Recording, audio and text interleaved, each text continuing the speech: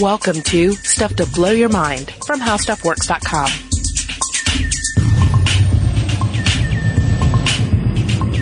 Hey, welcome to Stuff to Blow Your Mind. My name is Robert Lamb. And I'm Julie Douglas. Julie, we are podcasting on a very gray day. Fog has not lifted for days. Right. The sky is just totally gray. My son keeps asking, where's sun? Where did it go? And I have to begin to explain, rudimentary celestial mechanics to him. And then he just asks the same question again, and then asks, where is the blue sky? Well, and I think that is the power of the blue sky in our lives, right? It's depicted everywhere. We were talking about this in children's books. You don't often see gray skies depicted. You see blue skies. You do in the Lorax, which has been my son's favorite book for seemingly forever now. You see very blue skies as well. Well, you have to because of the smog-choked skies, of course. Yes. But I think blue is one of those really important colors to us because on some physical level, but also subconscious level, it end caps our visual field that we think of when we think about our existence. It's the color of the sky and the color of the ocean. And yet, this is the thing about blue. It is the ultimate magician, appearing mostly as an illusion, which we'll discuss in a bit. Yeah, it's a powerful color. We're going to get into some of the color theory in a bit, but yeah, I mean, it's the color ultimately of the sky and ocean. It's kind of the color of emotion itself. I mean, people sing the blues. Picasso went through his blue period. Yeah. I can't, when I think of blue in terms of its just emotional power, so I always end up picturing the picture of, that Picasso did, the old guitarist, where the very, also kind of gray looking guitarist is sitting there, his head bowed and looks old and tired and sad, and he's just, caked in blue shades. I also feel like with blue, I think back a lot to times when I was a kid looking up at like a really clear blue sky, and there being something comforting but also kind of oppressive about it, And I think about that a lot too, especially if I'm far from home and I look up and see that blue sky. There's something comforting and universal about it, but also universal in the same way that death is universal, Well, it's that relentless blue, and it's the relentless light of the sun, right? There's nothing to filter it. Is it any wonder that modern Mongolians still pray to Mukunk Tingri, the eternal blue sky? Is it any wonder? Ultramarine was the pigment often reserved to paint the mantle of the Virgin Mary, by the way. Ah. So that's right. She is typically seen with a very blue color scheme. Indeed. So there are all sorts of associations. For me, it's Miles Davis kind of blue. Yeah. So in that synesthesia sense. Okay, so you listen to Miles Davis sing the blues and you actually kind of see blue? He has an album called Kind of Blue. And so I always think of it as a sort of rainy night music. And it's a very concentric patterned type of album, and that each song builds on this familiar pattern, which just kind of messes with it a bit. But so for me, it's that space of jazz and blues and melancholy, and again, I feel like I've been talking about this a lot lately, the space, the absence. But, again, the blue can be anything. It can be that baby blue. It can be Prussian blue, turquoise blue, very hippie-ish to me. Yeah, and indeed, then you have that whole literally gray area where blue touches gray, and then you lose yourself in like the German grays and German blues melding together. Bauhausian blues? Yeah. I don't know. On the color spectrum, it's wedged between violet and green. It has a wavelength between 450 and 495 nanometers. And blues with a higher frequency and a shorter wavelength gradually look more violet, while those with a lower frequency and a longer wavelength gradually appear more green. Now, pure blue, that kind that you said had that sort of existential angst to it, in the middle has a wavelength of 470 nanometers. And we'll discuss this later, but this just happens to be the range of color that we perceive the most with the human eye. And of course, I should also mention that blue is my son's favorite color, which I find curious because my wife and I have done no like coaxing along those lines. Like his room is green, and we're not shoving a lot of like blue for boys, pink for girls kind of thing down his throat. But he's just without question latched onto blue as his favorite color. And you ask him, he likes blue. If he picks out his own shirt, animal designs aside, he's going to go for blue every time. Yeah, my daughter, who's 6 years old, also loves blue. I love blue. And what this is pointing to is that there's sort of a universal gravitational force of blue over us. In 2011, Deluxe Paints conducted a survey involving respondents from 30 different countries and found that across cultures, blue was the preferred color. 42% among men and 30% among women. Now, you're probably wondering, what else? What about the other colors out there? The second favorite colors are red and green, followed by orange, brown, and purple. Brown's good. Brown is an earth tone. My yoga mat is brown.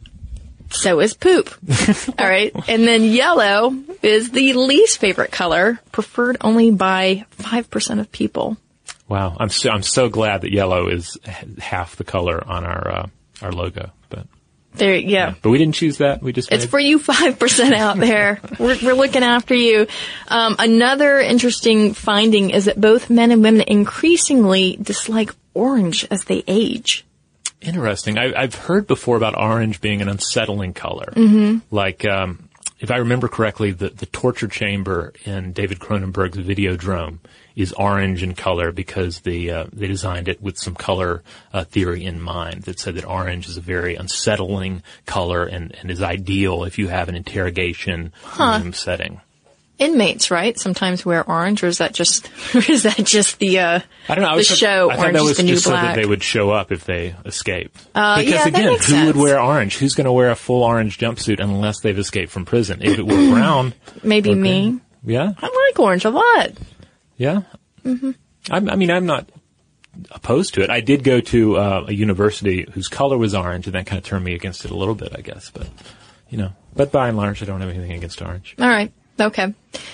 Well, let's think about 600 million years ago when things were just business as usual. The sun was shining and the earth was absorbing and reflecting that light. And really nobody knew any better about what sort of colors were being produced because there was no organism that could perceive that light and color yet. Yeah, I mean, as far as the organism's actual pigmentation goes, you could have bright red, you could have a gray organism over here, sort of translucent over here, but it doesn't really matter because what limited kind of perception is going on is really just more about light and dark. It's about so the sun is up, the sun is down, the moon is out. It's that kind of navigational, sensory input. But in terms of what color anything is, it does not matter at all. Yeah, and now think about the earth and all of the vegetation and the creatures that were living on it 600 million years ago. A lot of the colors in plants and animals came from and continue to come from pigments, colored chemicals that absorb certain wavelengths of light. And these pigments, while we think of them as more like ornamental today because, we've largely hacked them that way, or evolution has, they have been helpful in other ways. Granules of melanin, for example, help keep bird feathers strong and help protect human skin from the sun. And chlorophyll is a chemical that helps plants trap light for photosynthesis. It also makes them look green. Well, that's important to note, yeah, because we look at like a colorful bird and we instantly think, oh, well, it's colored this way for attention. It's all about a visual presentation or it's about camouflage. Yeah. But there are actual structural properties that are essential here. Yeah, and we tend to think of them more as like color currency now. Again, peacocks, this amazing display that is meant to attract a mate. But those are things, again, that got hacked in evolution. It wasn't until a predator with eyesight showed up on the scene that this became important. Color became important.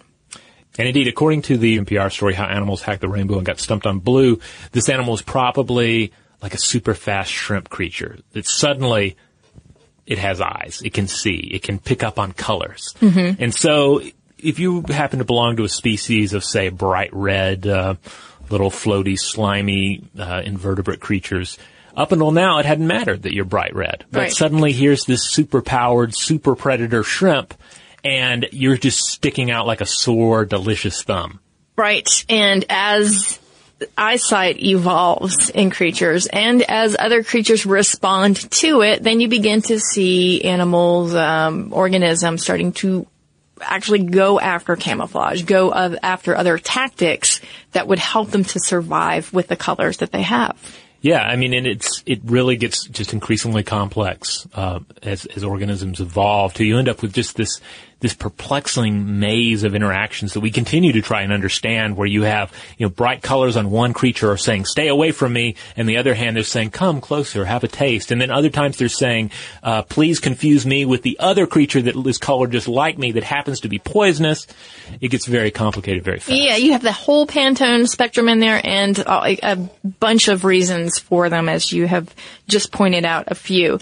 Now, the majority of colors are produced by pigments, now particles of the color chemicals that we talked about, and these are found within specialized cells. And these include melanins, which are found in nearly all organisms and produce more of the earth tones that you see that are pretty common even to us, right, as humans. And then you have carotenoids, which produce colors primarily in the red to yellow end of the spectrum. So think about, say, flamingos. They're pink because they're eating carotenoid-rich shrimp. Yeah, you look at like a baby flamingo. They're not pink. They're not born pink. They're born kind of gray. It's only through that diet that they end up stealing the pigments and incorporating them into their diet. Right.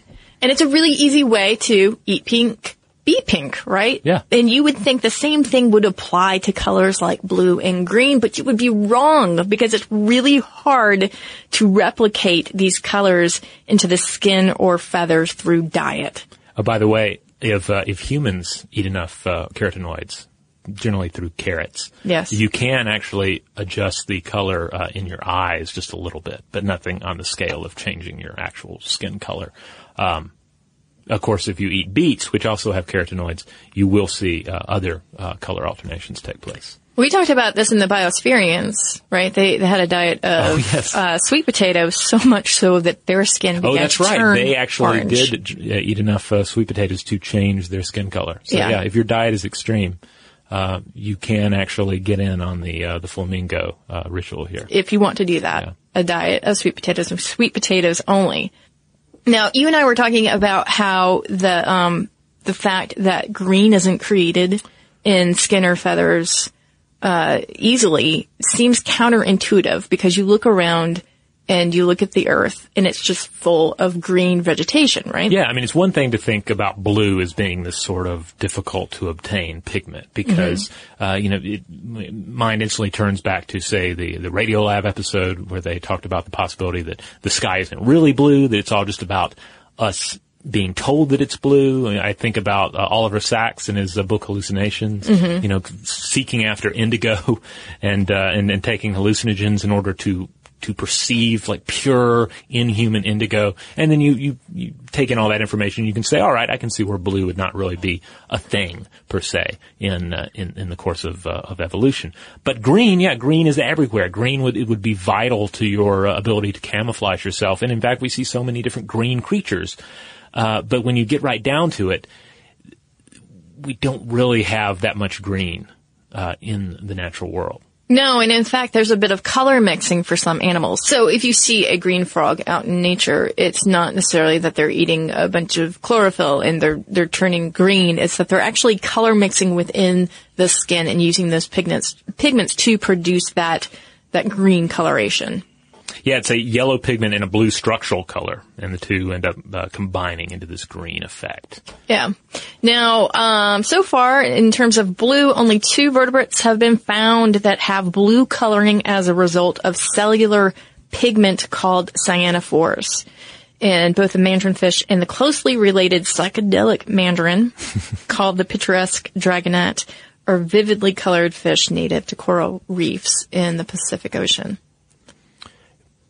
Indeed, but then it turns out that some of the sort of more iconic blue creatures are not really blue at all. For instance, the blue morpho butterfly, which is a beautiful creature, very, picturesque example of blue. This is the one, for instance, you'll find it in Costa Rica, places like that, and there was the famous situation where someone, I forget which publication, sent a photographer down to get a picture of one, and they're actually very difficult to photograph with their wings open while they've landed, and so the photographer just got a dead one and pinned it up and then took the picture, and there was like a mild controversy over it, but it's a very blue looking wing surface, but it turns out that you have tiny transparent structures on the surface of their wings that bounce light in just the right way to give them the appearance of this vibrant, rich blue. It's really brilliant because on one side they're brown. Right. And the effect that's what you end up getting when you try to photograph them most of the time. You just have these brown wings. And the effect of it being brown on that side is to absorb all the other color from the other wavelengths, so orange and yellow. And in the meantime, on the other side, as you say, it's got those tiny transparent structures, and that is what bounces the light. And of course, as we sort of alluded to at the beginning of this, blue is a wavelength that comes through the best. And so that's what's bounced off the most through the atmosphere and off of their wings, or at least one side. Now, if you doubt this as an optical illusion, as the ultimate optical illusion, you could grind up their wings and you would see that there was not a speck of blue pigment in them, only brown. So if you wanted to grind up. That seems terrible, but yeah. Well, ground up butterfly wings, I imagine that's an ingredient in some sort of witch's brew. I mean, sure. Sure. Yeah. But, the crazy thing about this is it all comes around essentially to metamaterials. We're constantly running across new studies have been published, new findings where they have some sort of crazy new metamaterial where we're manipulating surface structures at a very minute level, and in doing so we're changing the ability of the substance to absorb or to shed a substance, shed water, absorb water, or in the way that it manipulates light. I instantly think back to Vantablack that we discussed, where you have this metamaterials that make this substance appear, the surface appear blacker than any natural black in our world. And essentially you have, nature's been doing this since time out of mind. It's been working at that minute scale to manipulate the way that we perceive color. Yeah, you and I were talking about solar sails earlier, and we were saying we're so proud of ourselves as humans for creating this material that can reflect light and can do a bunch of things. And in the meantime, you have these butterfly wings that are doing sort of the same sort of things on a smaller scale, albeit for different reasons. Now, there's a 2012 study that found that some birds use bubble-laced keratin. This is the same sort of stuff that you find in human fingernails in the barbs of their feathers, and it scatters the light from the feather in a way that happens to look blue to humans. And Northern Woodlands magazine said a simple way to test this out is to take a blue feather, hold it up to the sky so that it's backlit, and with the sunlight streaming through the feather rather than bouncing off its surface, the blue color vanishes and you just get this sort of drab grayish brown. But if you bring the feather down so that the light bounces off of it and scatters the blue wavelengths of light, the feather then appears blue once again, and this is called structural coloration. Huh. The more we study this, the more it seems clear that, we have this naive version of reality in which there are just these pure colors, this sort of Crayola understanding of the world where you have all these pure colors floating around, and some pages are colored with certain crayons and others with other crayons, but it's almost like there are no real colors at all when you start breaking it down. It just gets so murky. Well, especially when you consider other organisms out there like bees, they are perceiving ultraviolet light. Oh yeah. That we don't. But yeah, I agree. It's kind of funny to think of all the things that are going on that we do not perceive. Cause I was thinking about, again, that feather, cause you've got that keratin structure and there's a layer of melanin, and that is also working with so the keratin's bouncing off stuff and the melanin is absorbing red and yellow wavelengths. So all of that is going on, but we don't see it. Now, if you want to talk about a really fantastic blue that occurs in nature, or again, appears to occur in nature, and we're talking like supernormal stimuli level of blue. then you have the berry of the Pollia condensata plant, which has an exceedingly blue, like reflectively intense blue that is just more potent than any other living creature's blue. Yeah, that's what Ulrich Steiner, a physicist, says about it. It says that its reflectivity is really more intense than any living thing. And he said most surfaces reflect just a small percentage of the light that hits them. However, this berry reflects 30% of the light. The berry skin itself has no pigment, no colored cells, or I should asterisk that. Mm-hmm. But all the cells are coiled in this sort of twist, and the cells form sheets just like the skin of an onion, and that allows light to filter down through the layers in a way that creates, again, that structural coloration that I was talking about with the feather. And there's just a few cells in the berry skin that do reflect other colors, and that is what gives the fruit what Steiner calls a pixelated glow. Wow. So you have a few pigments in there, but then most of it is just completely structural color. You look at this thing, again, you think of it in Crayola terms, and you think, wow, that berry is really painted with a nice blue, but it's mostly just a matter of structurally altering the way that the light's playing with it. Yeah, and there's a good reason for this too. I mean, this is a very tiny berry. Mm-hmm. So in a sense, it needs to do this. It needs to be able to reflect 30% more light so that it can have this sort of brilliant blue that is a beacon to birds to come and eat it and spread it. Spread the seeds. It's basically like it's the smaller business that has blown its entire advertising budget on a really catchy Super Bowl ad. Yeah, I was going to say it's the Snapple of sodas, maybe. I'm not sure if that fits. All right, we're going to take a quick break, and when we come back, we will discuss more about the color blue, and particularly how it plays into your eyes.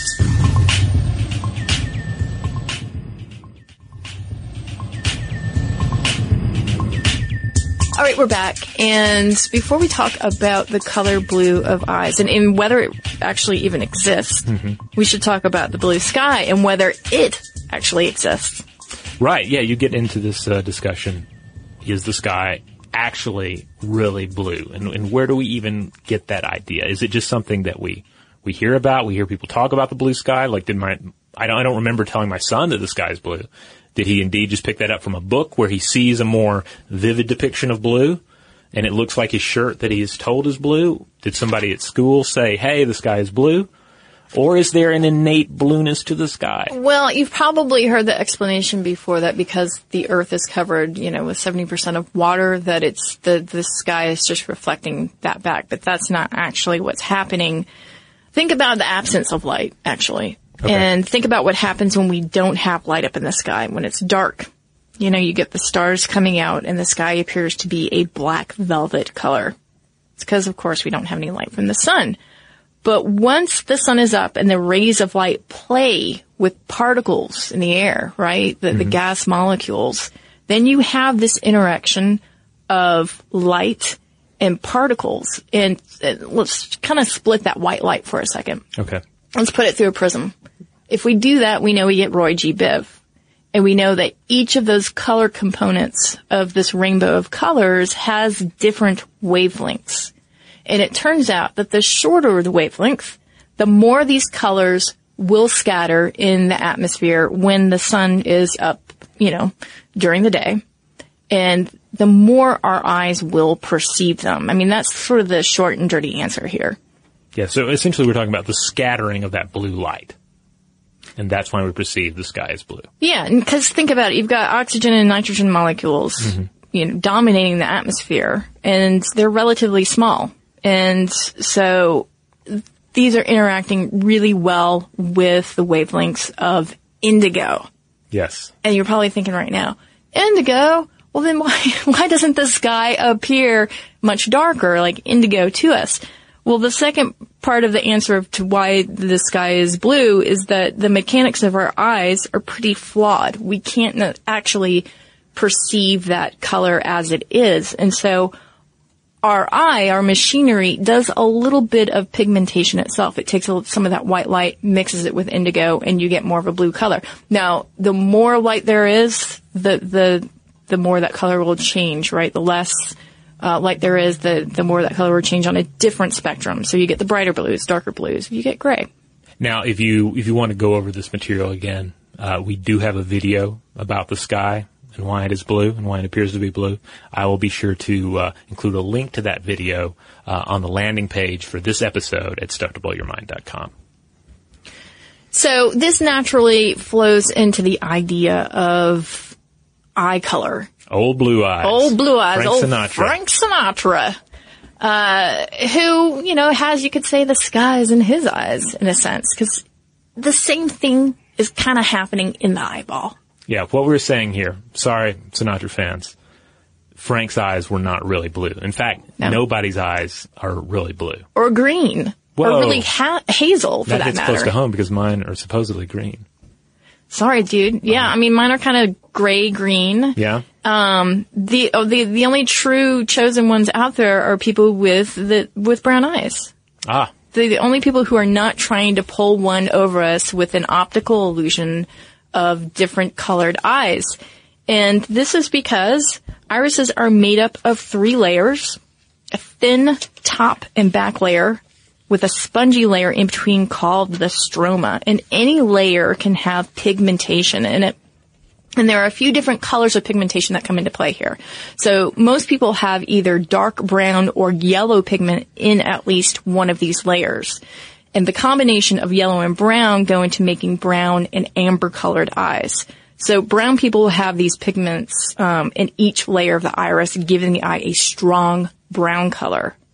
But when you have sort of different genetic deposits of this pigment in the eye and in the different layers, you have variation of eye color. Because what I'm talking about here is that brown, let's say, that's in the back layer, could be absorbing all the different spectrum of light, right? But let's say that you didn't have any pigmentation in the stroma. Okay. All right. But you have molecules hanging out in the stroma. Well, what's happening there is that, again, that blue light is bouncing around in there because all the other ones, or all the other wavelengths of the other colors, are absorbed by the brown. And then you have the particles in the stroma that are basically reflecting back, sort of like the blue sky effect. Wow. So, and this is, of course, called the Tyndall effect. Yes. Yeah. And again, it is fascinating because it is pretty much the same scenario that's happening with the blue sky. It's happening in your eyes, as weird and kind of magical as that sounds. And it's kind of beautiful, too, in a way, even though it's an illusion. And like right now with your green stare, you're trying to pull an optical illusion on me. And in fact, green, by the way, is the blue that's refracted and a small amount of yellow pigment in that layer that are interacting. Wow. So whether you're looking up into the eternal blue sky, and trying to find some sort of logic there, or you're just looking into the eyes of a friend or loved one, you're essentially seeing an illusion.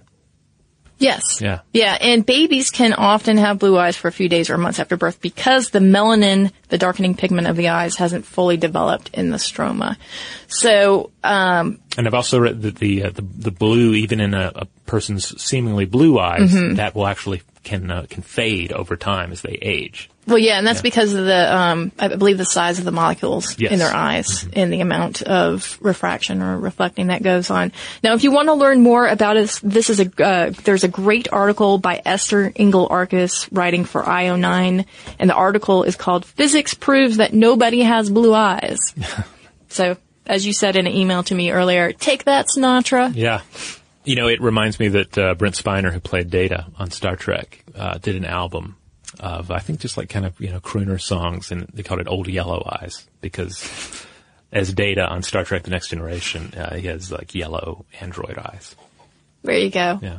That's beautiful. Yeah. He is. Yeah, Data was a beautiful, beautiful character. I liked Lore too. He was all right. Now, what's the effect of someone with blue eyes staring at you? I guess it would be different for each person and their personal experience with blue, but of course, there exists a study to look into the psychological effects of blue, especially when it versus red. Yes, indeed. Get into these color theory studies. How does the color of a room affect someone's demeanor? There are even a few, we're not going to discuss them really, but that look at how Olympic athletes perform, how well they perform if they're wearing blue versus red. But in particular, how does blue affect, say, performance on a test, right? Well, there's a 2009 study published in the journal Science, where researchers at the University of British Columbia conducted tests with 600 people to answer the question: does cognitive performance vary depending on whether you're looking at red or you're looking at blue? And surprisingly or unsurprisingly, depending on how much value you place on colors, the red groups did better on tests of recall and attention to detail, such as remembering specific words, checking spelling and punctuation, that kind of, fine tuning of material. But the blue groups, they did better on tests that required imaginative, inventive, free thinking, coming up with remarkable new ways to utilize this prop or that element. Yeah, and if you're wondering about the mechanism here of how it was done, the participants performed tasks with words or images displayed against red, blue, or neutral backgrounds on computer screens. And I believe there have been studies, too, in which people were housed in blue or red rooms, certainly pink ones. We've talked about that before. But I'm not surprised that blue would be perceived as a creativity booster, because I think there's a calming effect here at play. And we know that when your brain can settle and calm, then it feels like it has a little bit more room to play and to use its imagination. Yeah, and plus you could say, well, all right, if you're staring up at a clear blue sky, then you probably, there's not as much mystery there. Like, all is pretty much exposed. If you're staring at the blue waters and you're presumably not in the water, then you don't have to worry about what's underneath it. Maybe it allows a little just clearing of the work desk of the mind. Well, it's interesting, too, in my Headspace app, which is the meditation app that we use, Andy Puddicombe, the person who leads the guided meditations, always talks about getting in that blue sky space. And he says to look at any thoughts as these sort of gray clouds passing by. Huh. So already there's this idea that, you're in some sort of other, I don't want to say altered state, but other space. Okay. In which there's a sort of clarity. Likewise, red, with the easy association there is, of course, blood. In fact, if you had to list associations for red, I would say like the first 50 or 60 would all just be blood, one listed after another. Yeah, my daughter has said she doesn't like the color red because she thinks about blood. Yeah? Yeah. But, of course, she has been exposed to a lot of Star Wars and Ninjago and I don't know. Well, just with lightsabers, right? The Sith Lords all use red lightsabers. If I'm not mistaken, all the Jedi, they all use blue, and then Luke had a green one, or is it the other way around? I cannot remember, but I do recall that Darth Maul has the red lightsaber, but not only that, he has the red and black markings on his face, which are very ferocious looking. Yes. Yeah, so he's definitely a good spokes creature for the color red. Very much just taking on red. It's this red, demonic, aggressive color, as opposed to a more peaceful Jedi would presumably have a blue lightsaber and dress in nice, soothing blue tones. Well, and if you decided to decorate your face with blue instead of red and black, well, you'd just be part of the Blue Man group, right? There's not much threatening about that. Even if you really look at them and you start getting a little creeped out, you can only feel so threatened by the Blue Man group. Final note on that. There was an article in the New York Times published in 2009 by Pam Belloc titled Reinvent Wheel, Blue Room, Diffusing a Bomb, Red Room.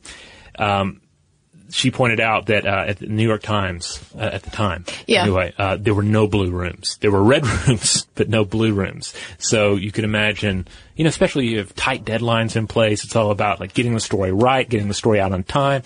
That it would probably be a pretty red room environment. Yeah, didn't they say in that article that the walls were painted a tomato soup red? Yeah. Again, keeping you on your toes, keeping you aggressive. I could see that being the place, though. And lusty. That's the other association with red. Yeah, and there have been some interesting studies along those lines that that show that man sees a woman against a red background or in a red outfit. there's going to be more, he's going to interpret her as more beautiful or sexual, that sort of thing. Yeah, red is a very fascinating color. And I think this all just points to this idea that the colors are working on us in subconscious ways, in ways that we cannot even perceive. Given the machinery that we have in our eyeballs. Yeah. And so we may cover a couple of other colors. Would be interested to know from you guys if you have a favorite that you'd want to know about. Well, it gets right into symbolism too, because we end up loading in associations with certain colors. Mm-hmm. Sports teams, cultural things such as, Mardi Gras. When we were getting test, colors and test, designs for our website a while back, one of the designs we were given was a brilliant, like, purple and gold design. And I think we both just said, no, that looks like we're celebrating Mardi Gras. It's not really what we're going to go for. But there's a lot of that at play. Like, someone might say, I like these colors because they look kind of Rastafarian, and others might say it looks a little too Rasta for what I'm trying to do here. Please keep those colors to yourself. Yeah. For my money, it's pink because, recently you had sent me an article with the title, Does Pink even exist, or pink doesn't exist?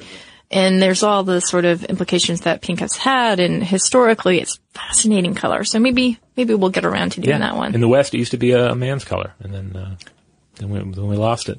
Yeah. It's hard to think of that now. Yeah. All right. So there you go. Blue, an exploration of the color blue, what it means to us and how we perceive it, and where it came from. Now, if you would like to explore more on this topic or other topics, other color-related topics, be sure to check out StuffToBlowYourMind.com. That's our mothership. That's where you'll find all the podcast episodes, all the blog posts, all the videos. There's a search bar at the top of that. So there's a topic that you're interested in, go plug the word in, see what we have on it. And if you don't find anything, well, get in touch with us and let us know you want some coverage on that topic. In the meantime, you can share your blue or red or pink thoughts with us, and you can do that by sending an email to belowthemind@howstuffworks.com. For more on this and thousands of other topics, visit howstuffworks.com.